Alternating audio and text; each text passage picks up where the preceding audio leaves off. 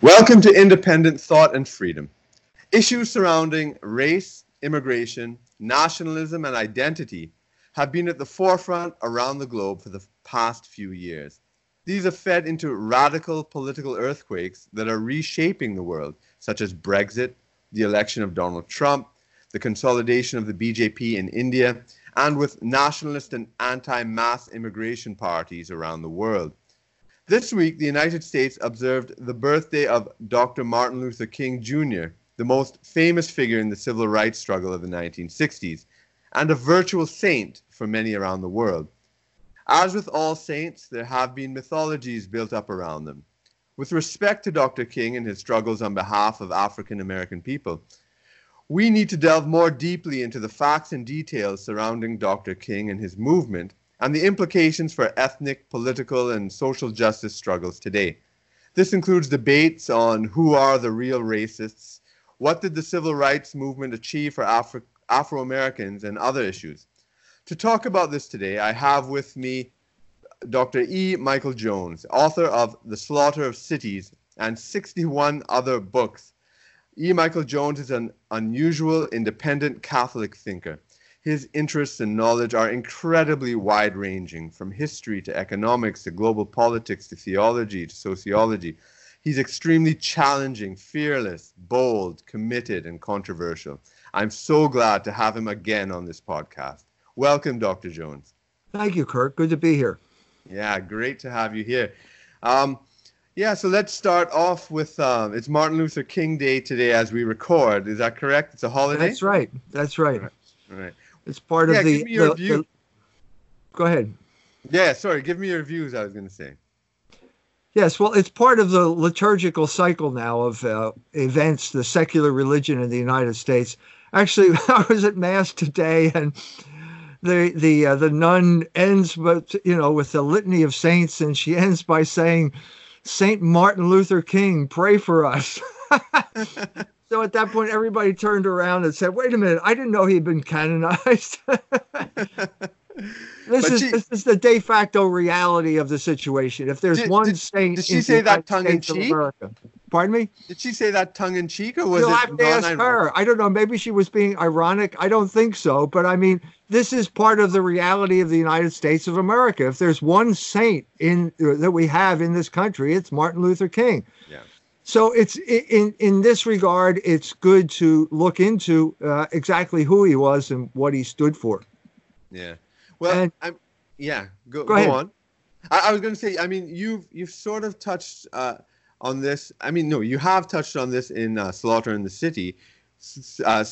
Cities quite a bit. I don't know if why don't you explain that a bit, and perhaps any other issues you want to raise as well. Okay, the crucial year here is 1954. This is known as the beginning of the Civil Rights Movement, but the Civil Rights Movement was caused by other events. And the thing that happened in 1954, the Supreme Court handed down two decisions. One was called Berman versus Parker, which basically gave the state approval to urban renewal. This meant the state could come in and level your neighborhood and build high-rise buildings on it if they saw some higher social purpose. Social engineering was mentioned in Gunnar Myrdal's book, The American Dilemma, and The American Dilemma was about race.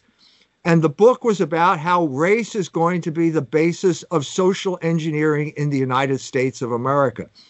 The other decision was Brown versus School Board, which basically said that segregation was illegal in the South. Segregation was the de facto system, social order in the South. Okay, both of those occurred in 1954. What most people don't know is that Brown versus School Board was based on studies done by the American Jewish Committee. It was basically Jewish science that was the basis of integration. Lots of studies about how with black boys and white boys and how they reacted to certain things. This replaced what was de facto the system in America, what I would call the real system. And that was came out in 1954 as well. There was a book called Protestant, Catholic, and Jew by a rabbi. And the book was about the triple melting pot. And this book said that the real basis of the social order or social organization in America was religion. And the triple melting pot said that no matter where you came from, after 3 generations in America, your ethnic group was based on your religion. So America was a group that was based on 3 ethnic groups, based on 3 religions: Protestant, Catholic, Jew. What happened in 1954 was that the real system of organization, namely ethnicity, was replaced by a new a new basis, namely race. And race then became the basis of social engineering in the United States of America. And that's what created the civil rights movement. If it weren't for these decisions, if it weren't for Jewish science created by people like the American Jewish Committee, the Authoritarian Personality, all of these books, if it weren't for this, there would have been no civil rights movement. What was the civil rights movement? It was basically the Black-Jewish Alliance. That's what it was.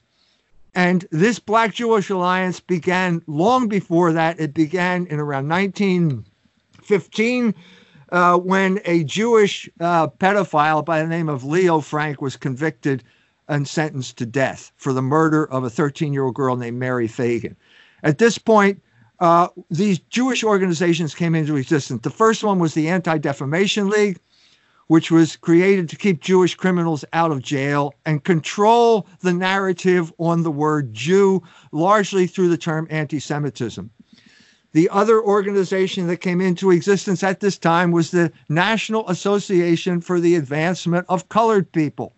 This was a Jewish organization. The man who understood this completely was Marcus Garvey. Marcus Garvey was a Black nationalist leader who came from Jamaica, went to Harlem. Harlem was a center of Jamaican culture, Black culture as well. And Marcus Garvey went to the headquarters of the NAACP sometime during the 1920s, and he looked around. There were no Black people at the organization, no colored people at the NAACP. It was all Jewish lawyers. It had been created by the Spingarn brothers, prominent Jewish intellectuals, publishers, important people, lawyers in New York, to mobilize the Black people as revolutionaries in the United States of America. What these organizations did during the 1920s was to try to create a slave rebellion. They had Haiti in mind, okay? Haiti was the paradigm. This was going to be imported to the United States of America, and they were looking for their Toussaint Louverture here in America. They tried a number of different things, and finally all of these pieces came together in the 1950s with those Supreme Court decisions and the launching of the Civil Rights Movement, which was basically a revolutionary movement created by an alliance of Blacks and Jews in the United States of America. All right, that's a lot there that I'd like to unpack because there's so many issues you've touched upon. 3 major things that I want us to keep in mind, because as we delve in, I'm sure we'll go into so many nooks and crannies. You know, the idea of segregation and racism, the equivalence of that, and I think it's a false equivalence, and Garveyism and so forth. The triple melting pot idea with Blacks and also that's tied into the ethnicity and race thing. Because I want to talk about the implications of brown people today and look at the creation of white people in the 50s and so forth. But let's start off with Marcus Garvey, who was actually, you know, in the Caribbean, he's a major figure. In Jamaica, he's a national hero. We have a statue of Marcus Garvey in San Fernando, our second city here in Trinidad, for example, right next on the same promenade with Gandhi. I think it's the only place in the world where you have that, and it's quite amazing that people don't know about Garvey, because he's a massive figure in Afro-American history. He's the largest Black organization in the world, millions of people, over 1 million people, and you know, by the way, do you know the UNIA, his organization, in the States, or around the world. Do you know Yeah. the organization? Yes, I know of it. Yeah. Right. Do you know what the nickname that the NAACP, like W.E.B. Du Bois and them used to call the UNIA people? No, tell me. The ugliest Negroes in America. Right? That is extremely important with the internal black politics because it's also politics of color, right? All the NAACP people like W.E. Du Bois, I mean, they look so European with their noses and his mustache and his three-piece suit and his ability to speak in Europe, and he's a sociologist Right. at the University of Chicago and so forth, whereas Marcus Garvey was a big, round, black, dark, big lip, nose, the Right. features of black West Africa, right? And spoke in that language and spoke to those people, and it was very much an internal class thing among black people. And later on, I mean, this dichotomy never disappeared, because the heirs of Marcus Garvey would be like Malcolm X, the Nation of Islam, the black nationalists, as opposed to the anti-segregationists.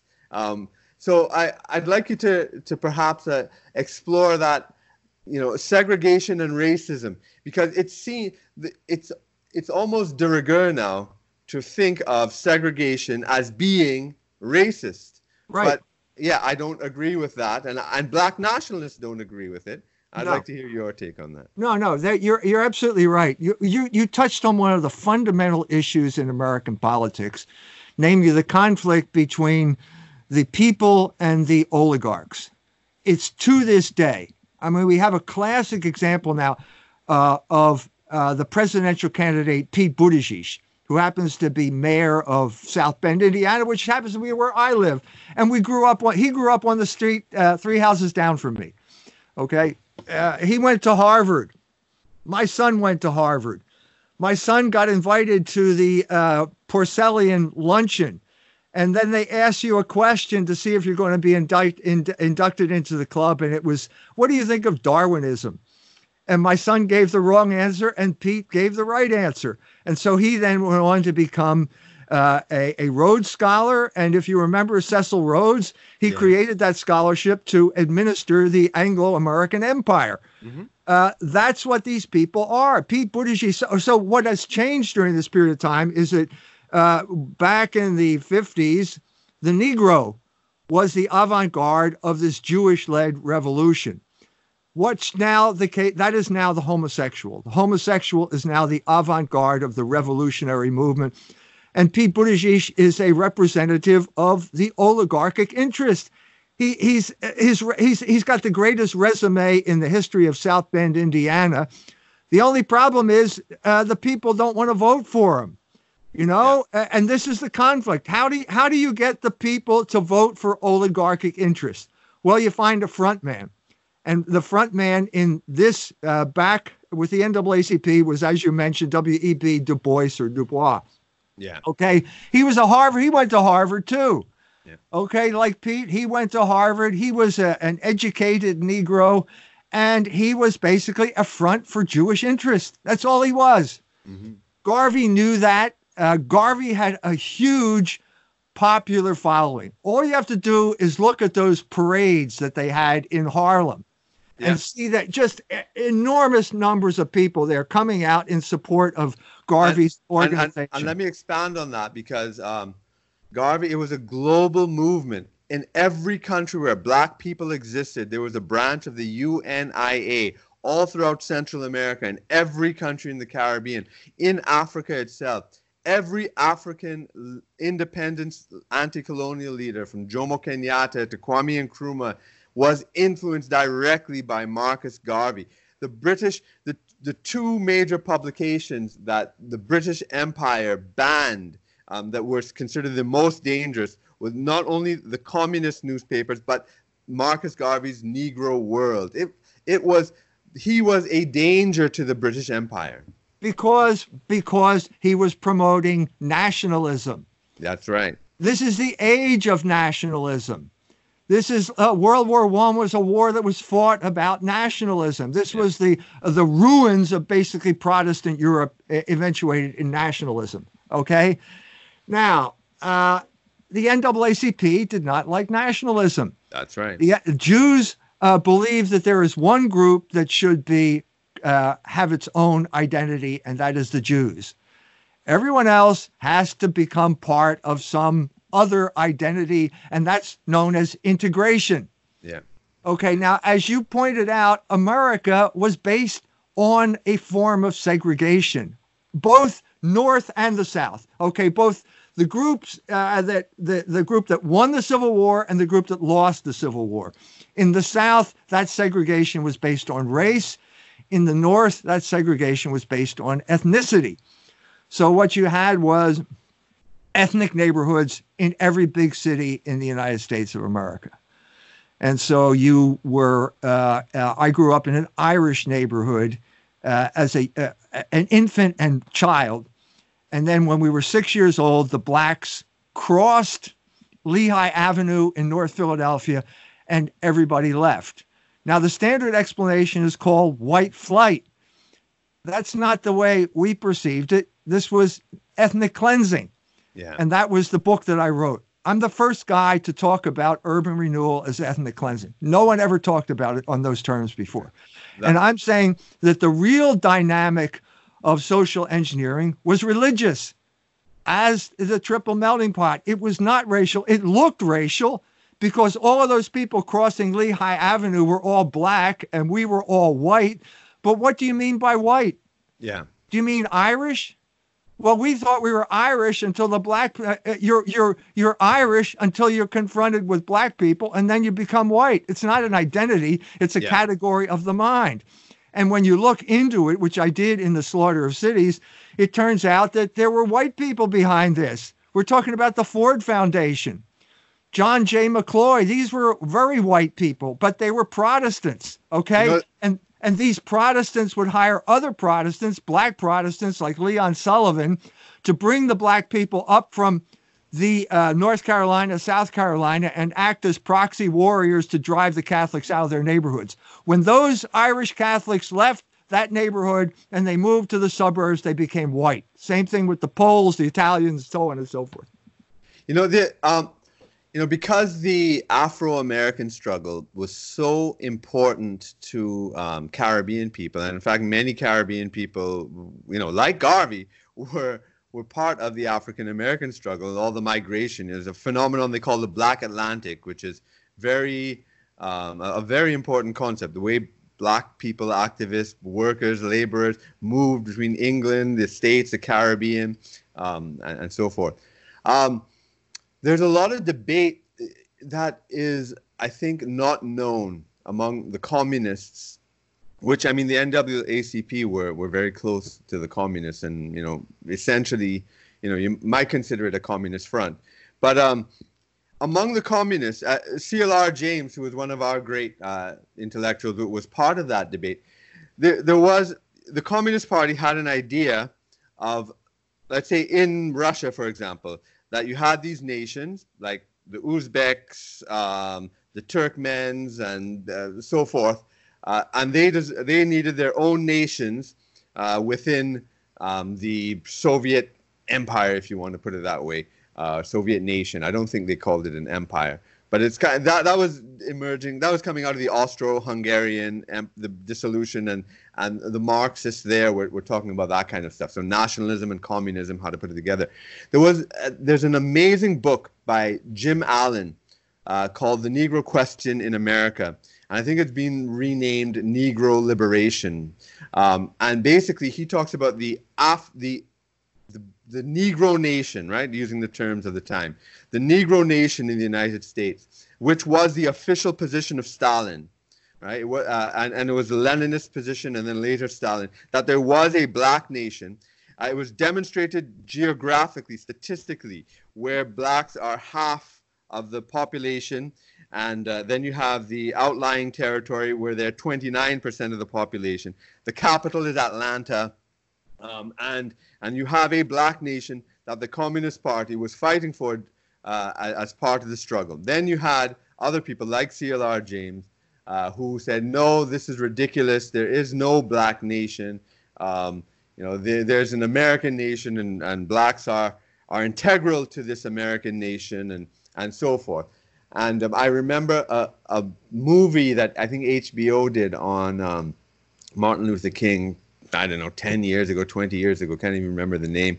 But they had when Bayard Rustin visited Martin Luther King for the first time. A lot of people don't know him. He was a homosexual communist, civil rights person. Sorry? Union leader. Yep, and a union leader, and how Martin Luther King just, wow, Bayard Rustin, what are you coming? And how they started this Southern Christian Leadership Conference. But there was this internal debate among the communists about whether blacks were a nation or whether they should. Now, Zora Neale Hurston, are you familiar with Zora Neale Hurston? Sure. Right. Yeah. She's amazing. And she had a strong critique of the communists. And she said that one of their biggest tools to recruit black men into communism was to give them a white woman, a white Jewish woman. And that's how they were sucked in. And that's the civil rights movement. Exactly. So I just wanted to put that out to you, to have you sort of comment on that within your analysis. Yeah. First of all, if you're interested in the connection, the crucial figure between communism and what happened in the cities and the civil rights movement, the crucial figure is Louis Wirth, the sociologist from the University of Chicago.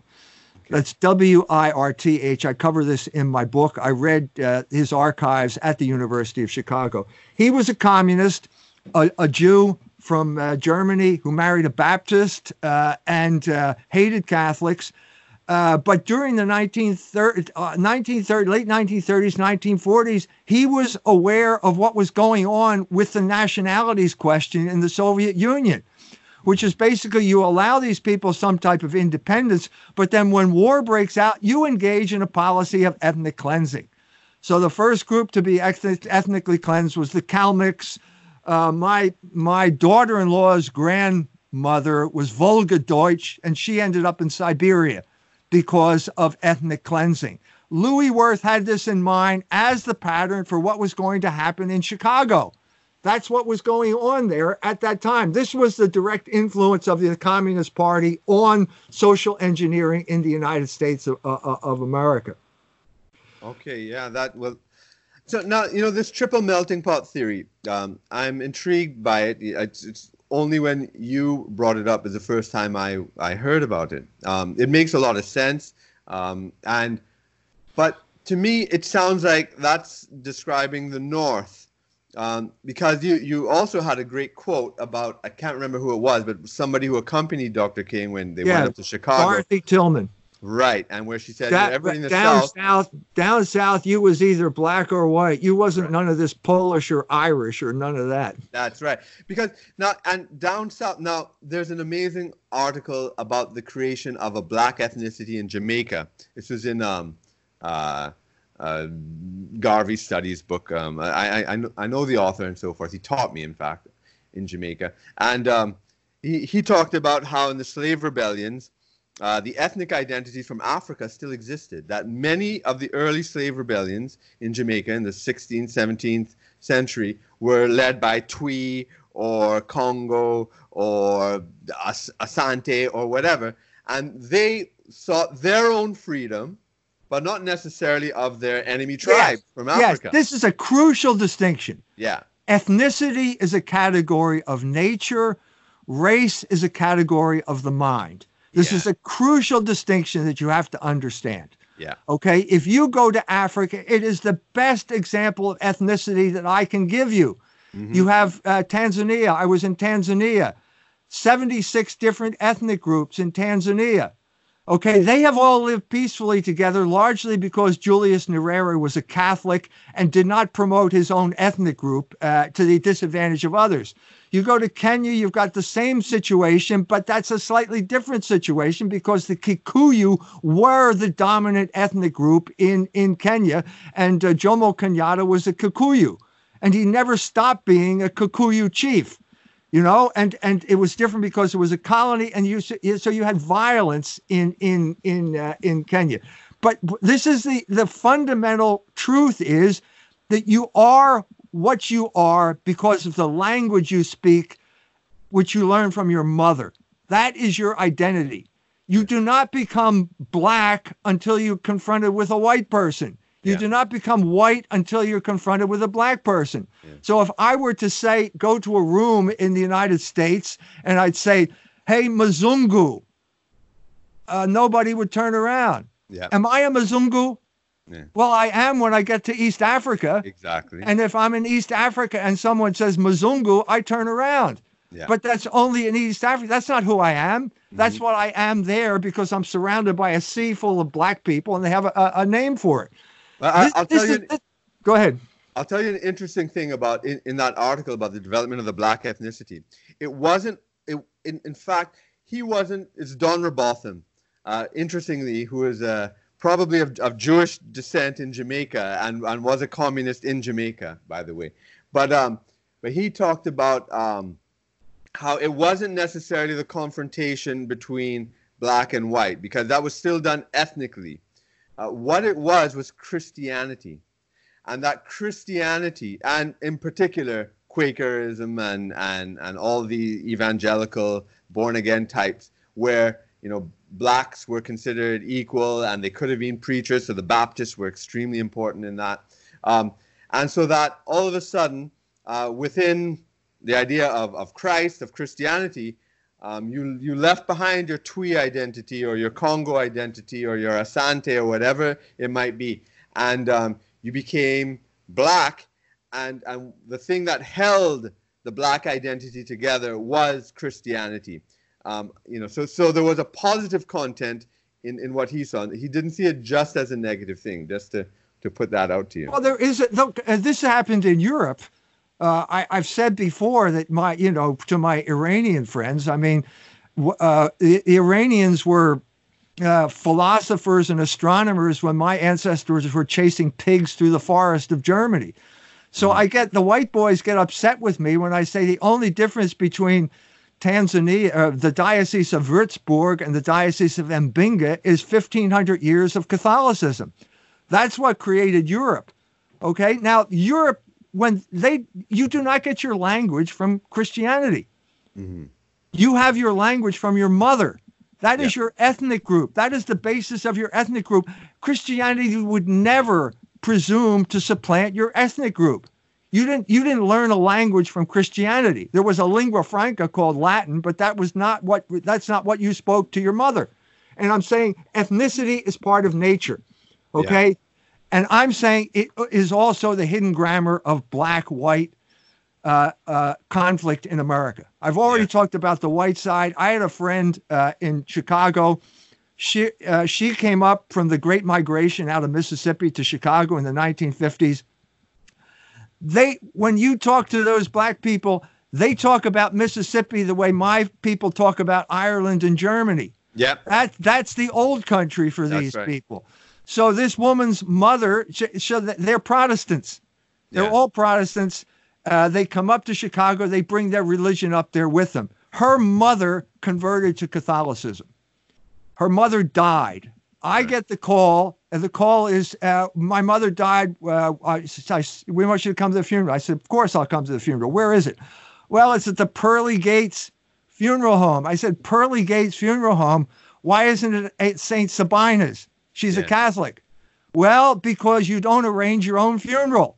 Your children arrange it. So I go to the Pearly Gates Funeral Home, and there's the black minister, and he's talking about Mississippi and how we came from Mississippi, and then suddenly the Polish priest shows up, and nobody knows what to do, because this woman had basically changed her ethnicity.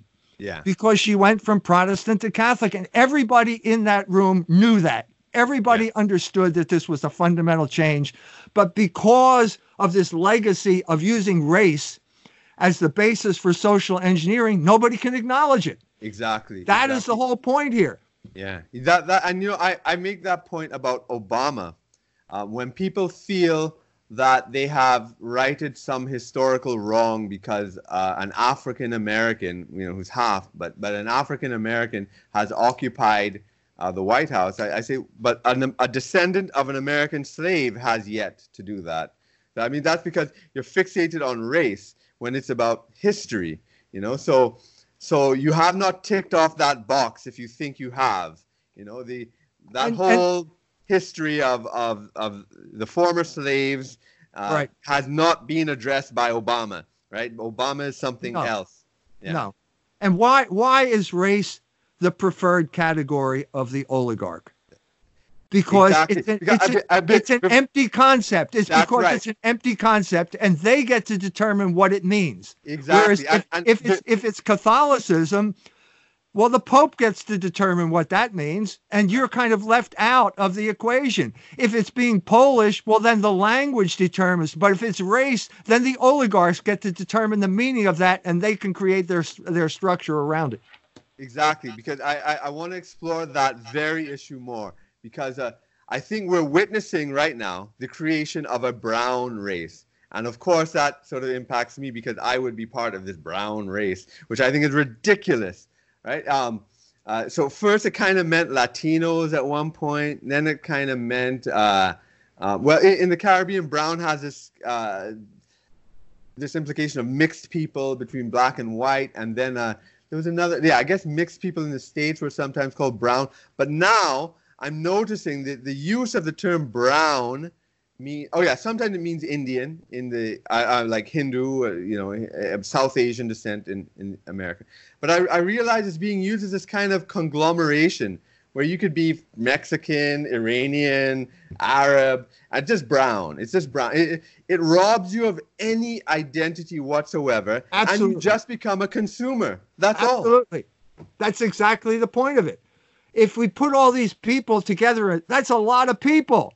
And then suddenly you run to the head of the parade and say, well, I speak for this group of people. Well, this is ridiculous. You don't speak for this group of people. There is no unity to this group of people. There's nothing there. The only unity is... What language do you speak? Where do you come from? What is your religion? These are all concrete, objective realities that get erased as soon as you use the word brown, white, or black. Exactly. I always say, where's Brownistan? Where's Brownland? What is the history of brown? Say a few words in brown. Exactly. But that is an ongoing project right now that fits in, really to what you're saying there.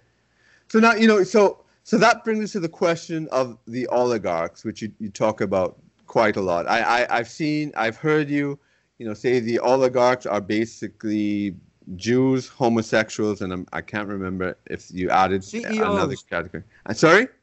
Jews, homosexuals, and CEOs are the 1%. Right, exactly, the corporate. Now, I want to ask you about the place of the oligarchy in American history. When do you think the oligarchs assumed control? Was it from the founding itself? Because Absolutely. The American flag is the East India Company flag. That's one which I'm just intrigued by. I have to find out more about that. Is it something that occurred later in the 20th century? From the very beginning, the conflict at that point was known as the conflict between debtors and creditors. Okay, there are always going to be more debtors than creditors in a society. The creditors in the United States were located in cities for the most part, and they could get together much more easily than the debtors could. The debtors were out. If you're talking about Pennsylvania, the creditors were in Philadelphia, and the debtors were living out in Western Pennsylvania trying to grow grain, make whiskey, and stuff like that. They could not get together for these conventions that created the United States of America. The debtors could. And so the United States was created in the interest of the creditor class. They wanted certain things. They wanted gold as the currency as opposed to paper money. The people wanted paper money. They wanted easy credit.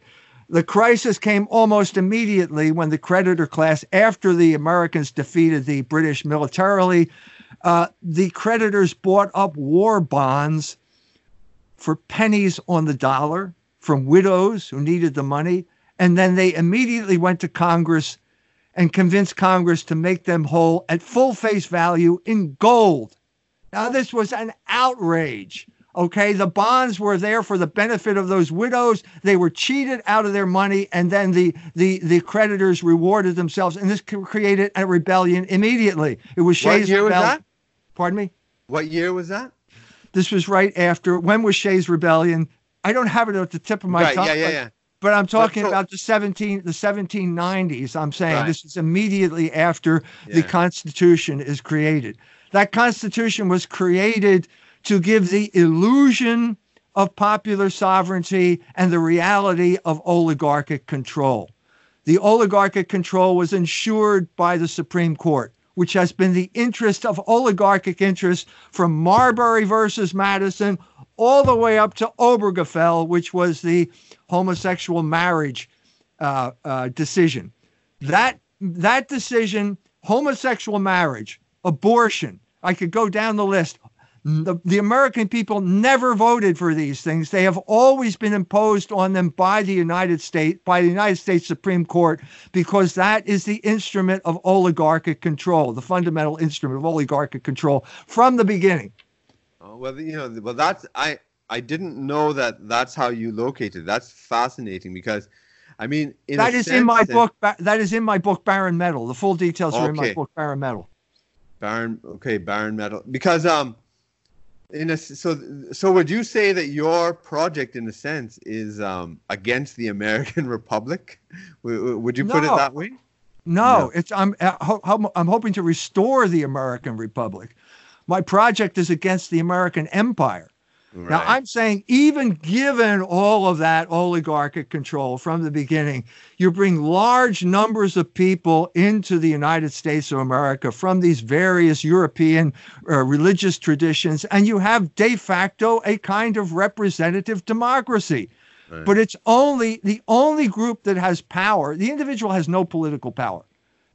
The group has power, and if you destroy the group, you're destroying political power. Well, the group that these people had, they were Irish, they were German, they were Poles. They lived in neighborhoods that could, because they occupied that territory, they could send their own representatives to the Congress, both the state Congress and the National Congress. That was the basis for the Republic. That was a close approximation of representative democracy in the United States of America. And it was destroyed by social engineering after World War II. And the vehicle was race. Because I've developed a different understanding, a different heterodox understanding. And I'd like to hear your opinion of it, to see if it fits into what you say or you totally reject it. But I came to a conclusion that the American Revolution of 1776, etc., it was essentially a continuation of the English Civil War. And that it was like the Puritans and the Calvinists and all the Calvinist republics that were being established in Europe, it kind of got its full efflorescence in the United States. And so, so America is essentially a Protestant nation, and that's why they're so hostile to Catholics. And, and the greatest Protestant festival, because they're not known for festivals, but the greatest one is Thanksgiving, and, which is the family festival. And, they hate festivals because it's Catholic, pagan, blah, blah, blah in their theology. And, but so I've seen America as this kind of Protestant thing, and then usurped by the imperialists from the British Empire, the global financiers, and the people who organize the sugar and slave and cotton and blah, blah and that. How does that fit into your theory? Do you reject that? No, it fits in perfectly with what I'm saying. Right. I'm saying that when you look back at these oligarchs at the time of World War II, there was a WASP ruling class in America, white Anglo-Saxon Protestant. And the Jews were part of an alliance with them, but they were definitely junior partners in this alliance. So Louis Wirth was working for the Rockefellers or the Ford Foundation. Right. And these were the people that basically, they weren't Protestant in any real sense of the term, I mean, John D. Rockefeller was a Northern Baptist, whatever that means. Yeah. But if you go to the Rockefeller Center, what's the statue there? It's Prometheus. Yeah. The Rockefellers were Prometheans, but they had this ethnic identification with Protestant culture, known as WASP culture, and they saw the battle as religious. It was a battle between Protestants and Catholics, Mm-hmm. because the Catholics at this point in time were having more children. This was what Rockefeller was interested. He was interested in birth control. John D. Rockefeller III was interested in birth control because Catholics did not use contraception, and that was one of the biggest battles after World War II. It was a demographic battle because demography is the basis of political power. And the culmination of Catholic political power was the election of John F. Kennedy to the presidency. That was the Catholics. That was the baby boom. The Catholics had finally come into their own politically. And guess what happened? He got murdered. Yeah. Now, maybe you think it was a lone deranged gunman, but you're laughing. I don't know why you're laughing. No, I'm laughing because you put a lot of things together that I didn't think about. So it's like a smile of enlightenment, kind of, the baby boom. I didn't think of it in those terms. And the baby boom was Catholic. Yeah. Because Catholics did not use contraceptives. Yeah, I never put those two things together, but that's absolutely right. And certainly in England and the whole thing about the Irish and is very similar. Yeah, and this is quite enlightening. And I'm just writing down some notes here from things I want to raise. So what I'm understanding from what you're saying then is then the blacks being Protestants, but low and not like Lutheran, but the mass kind of born again.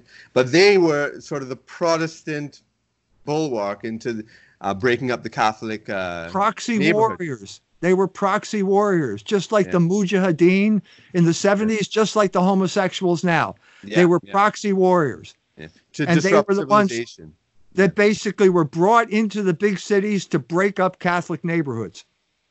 Wow. The big confrontation came when Martin Luther King went to Chicago. There was no segregation in Chicago. Right. It was ethnic neighborhoods. That's that quote that I gave you from Dorothy Tillman. They were completely bewildered when they got to Chicago. Yeah. So the big confrontation came in Marquette Park in 1966, where the people of Marquette Park were throwing rocks at so it's when the confrontation takes place, it's black people on one side of the street and it's white people on the other side of the street. Yeah. But when you look into it, it's Protestants from the South being paid by Nelson Rockefeller to come up to the North to bust up what was a Catholic neighborhood. They were Lithuanians. Right. If you ask them who they are, they would not say that they were white unless they were throwing rocks at Martin Luther King. If you got into their homes, their grandparents spoke Lithuanian. Mm-hmm. There's an interesting story here because I talked about this to a cop in Chicago who was the Lithuanian. Yeah. And he told me, I went on an interview and I said the Lithuanians had a right to defend themselves and defend their neighborhood. Well, this got people denouncing me as a racist and so on and so forth. It turns out that there was a black member of Opus Dei who sided with the Lithuanians because he was Catholic. Yeah. I have a friend who's a nun from Kenya. I said to her, which side of the street would you stand on? She's a Luya. I was at her little village in Kenya. She said, without hesitation, I would have stood on the Catholic side of the street. Yeah. Because that's her identity. It's not, doesn't come from the color of her skin. It comes from what she believes, what she speaks, and where she comes from. Well, in Trinidad, we have this because it was Spanish, and then the French came after the French Revolution. Then the British took over, and then so we had a lot of people coming in from the British Islands later. But you have the Grenadians who were Catholic and so forth. So among the black population in Trinidad, there's a divide between the Catholics and the Protestants. You have the Anglicans who are the the sort of elite ones, and then you have all the like low church. And so I'm familiar with, like, throughout history there has been that division here as well. I'm wondering, now that you're saying this, I've never thought about transposing this to studying America, but where do you see the Haitians? Because Haitians are where do you see the Haitians in that whole conglomeration there? Have you thought about that at all? Yeah, they're Catholic. There's a man. His first name was Toussaint. Mm-hmm. It wasn't Toussaint Louverture. Yeah. But he was a Catholic Haitian who came to New York after the revolution in Haiti. Mm-hmm. And he became a hairdresser to white people. And now they're trying to get him canonized. It's I wish, what was his name? What was his full name? Anyway, it's Toussaint. It's the same as the revolutionary. Yeah. The exact opposite. He's the exact opposite of the revolutionary, because does the color of your skin tell you how to act? Mm-hmm. No. Yeah, exactly. No. So what you had basically was one man who was a devotee of the French Revolution, who hated the Catholic Church, and another man who was a faithful Catholic, a loyal Catholic, both in the same island, and it gets torn apart by revolution. And this man goes to New York, and he fits in perfectly with the ruling class elite there because his Catholicism allows this type of thing. If you have a religion that tells you how to act, you don't need race as your identity. If you have race as your identity, you're going to have conflict. That's right. Because That's right. you can't change that.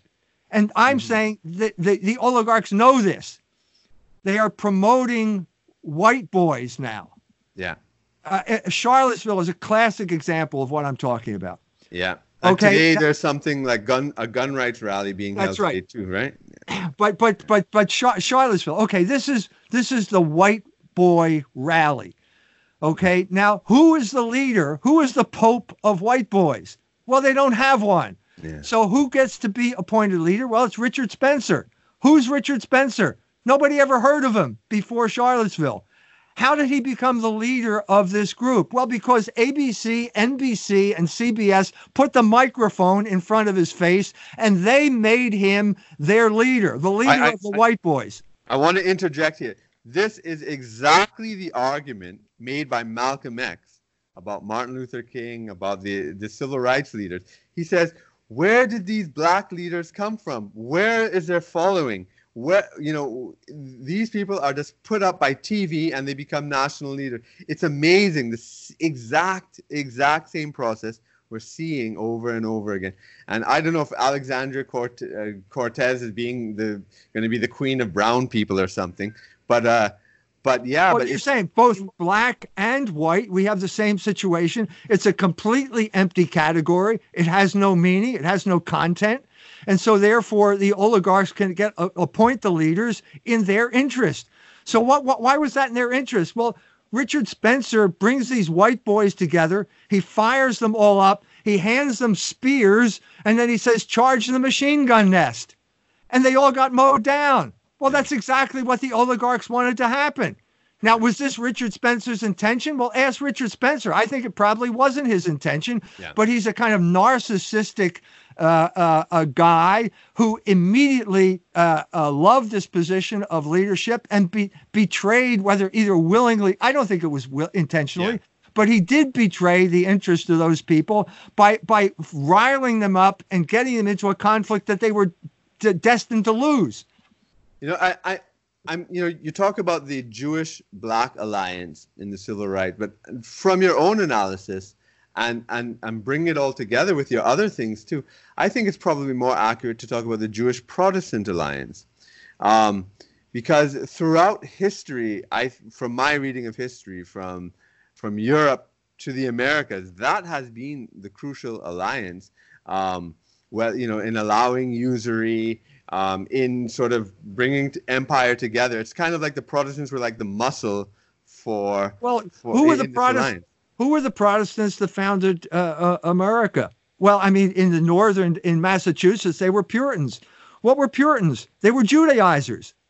Yeah. They were people, basically, the fundamental issue here is when you abandon the Catholic Church, okay, what is the principle of unity now? Well, you don't have one. So they look into the Old Testament. Yeah. And they see these Old Testament models as the paradigm that organizes their behavior. If you read John Milton's treatise on divorce, it's a classic example of Puritanism as Judaizing. Milton's wife left him. He wanted to marry another woman. Jesus Christ said you can't divorce and remarry your wife. So what did Milton do? He said, well, who cares what Jesus Christ said? Moses allowed it. And so you've got this idea of this carnal religion. It's carnal religion where basically you're going to have lots of goats and lots of sheep and lots of wives and this kind of material prosperity because you've abandoned the Catholic faith, which was the religion that Christianity was founded by Jesus Christ, because it didn't let you do what you wanted to do. So you've created this empty category once again, and you filled it with your own meaning. And that's why the Protestant church, I mean, it fits in perfectly. I mean, it just splits off infinitesimally. It's always making new sects. There's always something new coming out of it. Well, so what is the principle? Well, yeah, what is the principle of unity in the Catholic Church then? What is it? The principle of unity is Jesus Christ. Jesus Christ founded the Catholic Church. Say they have that too? Did Jesus? Okay, let's go back to Martin Luther, the beginning of this thing. Okay, this is not a question that I'm asking. The Germans at the time asked him, well, what about the last 1,500 years? Was that a mistake? Did Jesus Christ found, are you saying who founded this church? It sounds to me as if you're founding it. Well, what happened during those last 1,500 years? You have an apostolic church. An apostolic church means that this is handed on from generation to generation. So Jesus Christ said to Peter, you go to Rome, look at the inside of the dome at St. Peter's. Tu es Petros et supra hanc Petram edificabo ecclesiam meam. You are Peter, and upon this rock I will build my church. That is Jesus Christ handing it to Peter, Peter handing it to the next pope, all the way up to the present pope. Where did Luther get this commission? Well, he didn't get it. There is a gap here. So then, we have to have another organizing principle. So it's sola scriptura. Right. Okay. Well, wait a minute. Where do you find that in the Bible? Oh, wait a minute. It's not in the Bible. Yeah. Well, wait a minute. Who created the Bible then? Well, wait, it was the Catholic Church, wasn't it? So it's completely foundationless. Right. It is pure will. Right. And so there's a direct line from Luther to Nietzsche. In German history. And this is the problem with Protestantism. Protestantism was a looting operation. That's all it was in England. There is no theological justification whatsoever in England. It was pure theft. This is not a firm foundation for a religion. Now, they had a coherent culture, so it had a 500-year run, and it's over now. And so what you're seeing in places like England after the evaporation of Protestantism, you have on the one hand large groups of people converting to Islam on the one hand, and large groups of Englishmen identifying as white because they don't have any other identity. That's the crisis right now. Yeah. No, two things before we go, because I know we're coming in close to the end, but the segregation thing we were talking about and your defense of segregation, if you want to put it in that way. That's such a negative loaded term. That's why I'm putting it in quotation marks. But certainly many black activists and, social thinkers have seen the decline of black neighborhoods as being tremendously destructive to black people individually and collectively. So, and certainly the civil rights movement was part of that. It was destroying, in a sense, the black nation that was historically existing in the Black Belt with all the migration, and then destroying the Catholic neighborhoods that you're talking about in the north. And now, I suppose as a final shot, just trying to tie this American dynamic into the American empire.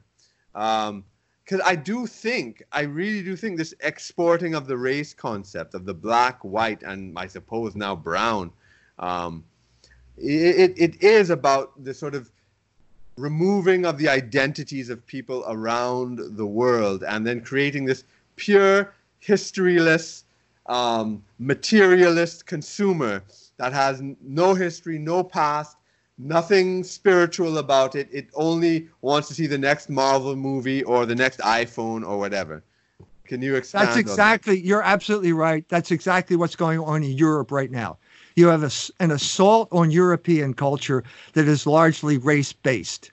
Okay, the race, we're talking about immigrants from Africa, immigrants, the wars that the United States has created throughout the Middle East and Africa have created huge numbers of migrants, and these migrants are now the proxy warriors that are going to destroy Europe.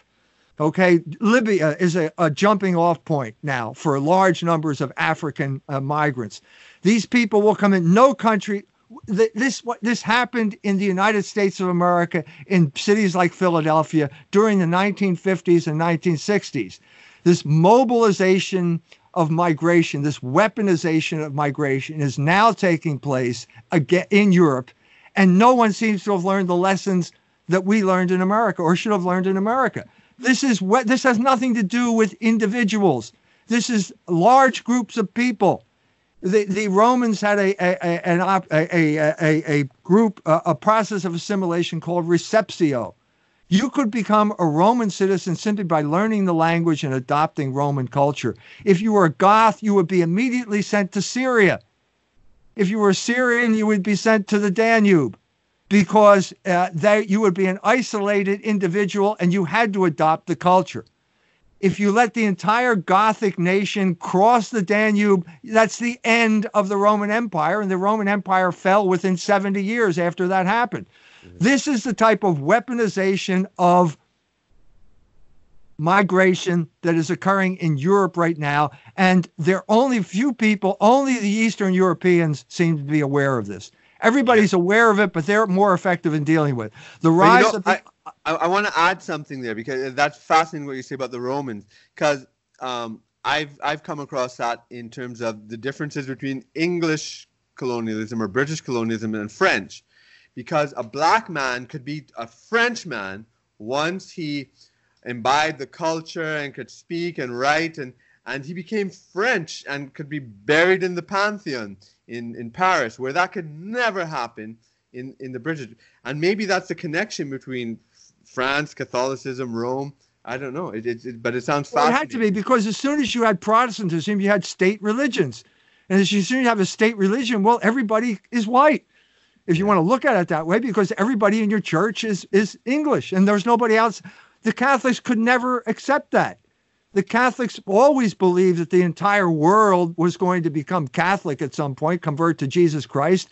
And it had already established the fact that all of the nations in Europe were allowed to retain their own cultural identity, their languages, and still be a part of the universal church. That all stopped with the Reformation. And the Reformation was, in that regard, in places like England, the beginning of this racial thinking. Wow. So if we want to now, I guess, tie everything together and bring it back to Martin Luther King and his legacy, how would you put King within this large context that we've placed him in? How do you summarize it?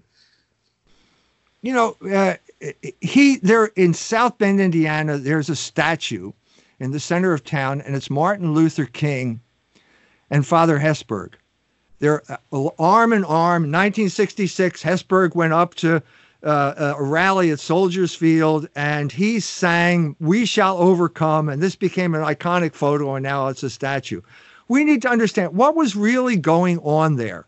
Okay, what was Father Hesburgh doing? He was betraying the Catholic people of Chicago. He was betraying the Catholics who were fighting for their own identity in Marquette Park, those Lithuanian Catholics. Once we understand that, we understand how this regime of social engineering was imposed on us. And because we are the empire that rules the world, it's now going to be imposed on the rest of the world. It's being imposed on Europe right now. We have to wake up to it, because consciousness is the beginning of change. It's not change, but it's the beginning of change. And that's what we need to talk about right now. And that's why I'm glad we had this discussion. Yeah. I mean, I could go on for hours and hours, but I think we've come to a nice close of this aspect, and hopefully we can continue it on other aspects later. But I really want to thank you not only for this interview, but for all your work you've done, and all the interviews you do all the time, and the enlightenment. I mean, you have incredible energy, insight, intelligence, and what you're doing is so important. So I wish you all the best and every success in your work ahead. Thanks for leading the way. Thank you. My pleasure. Thank you, Kirk. Well, that's all for Independent Thought and Freedom this week. Please join us again next week. And in the meanwhile, make sure you subscribe, leave me a rating, like and share this podcast with your friends. Thanks, and bye for now.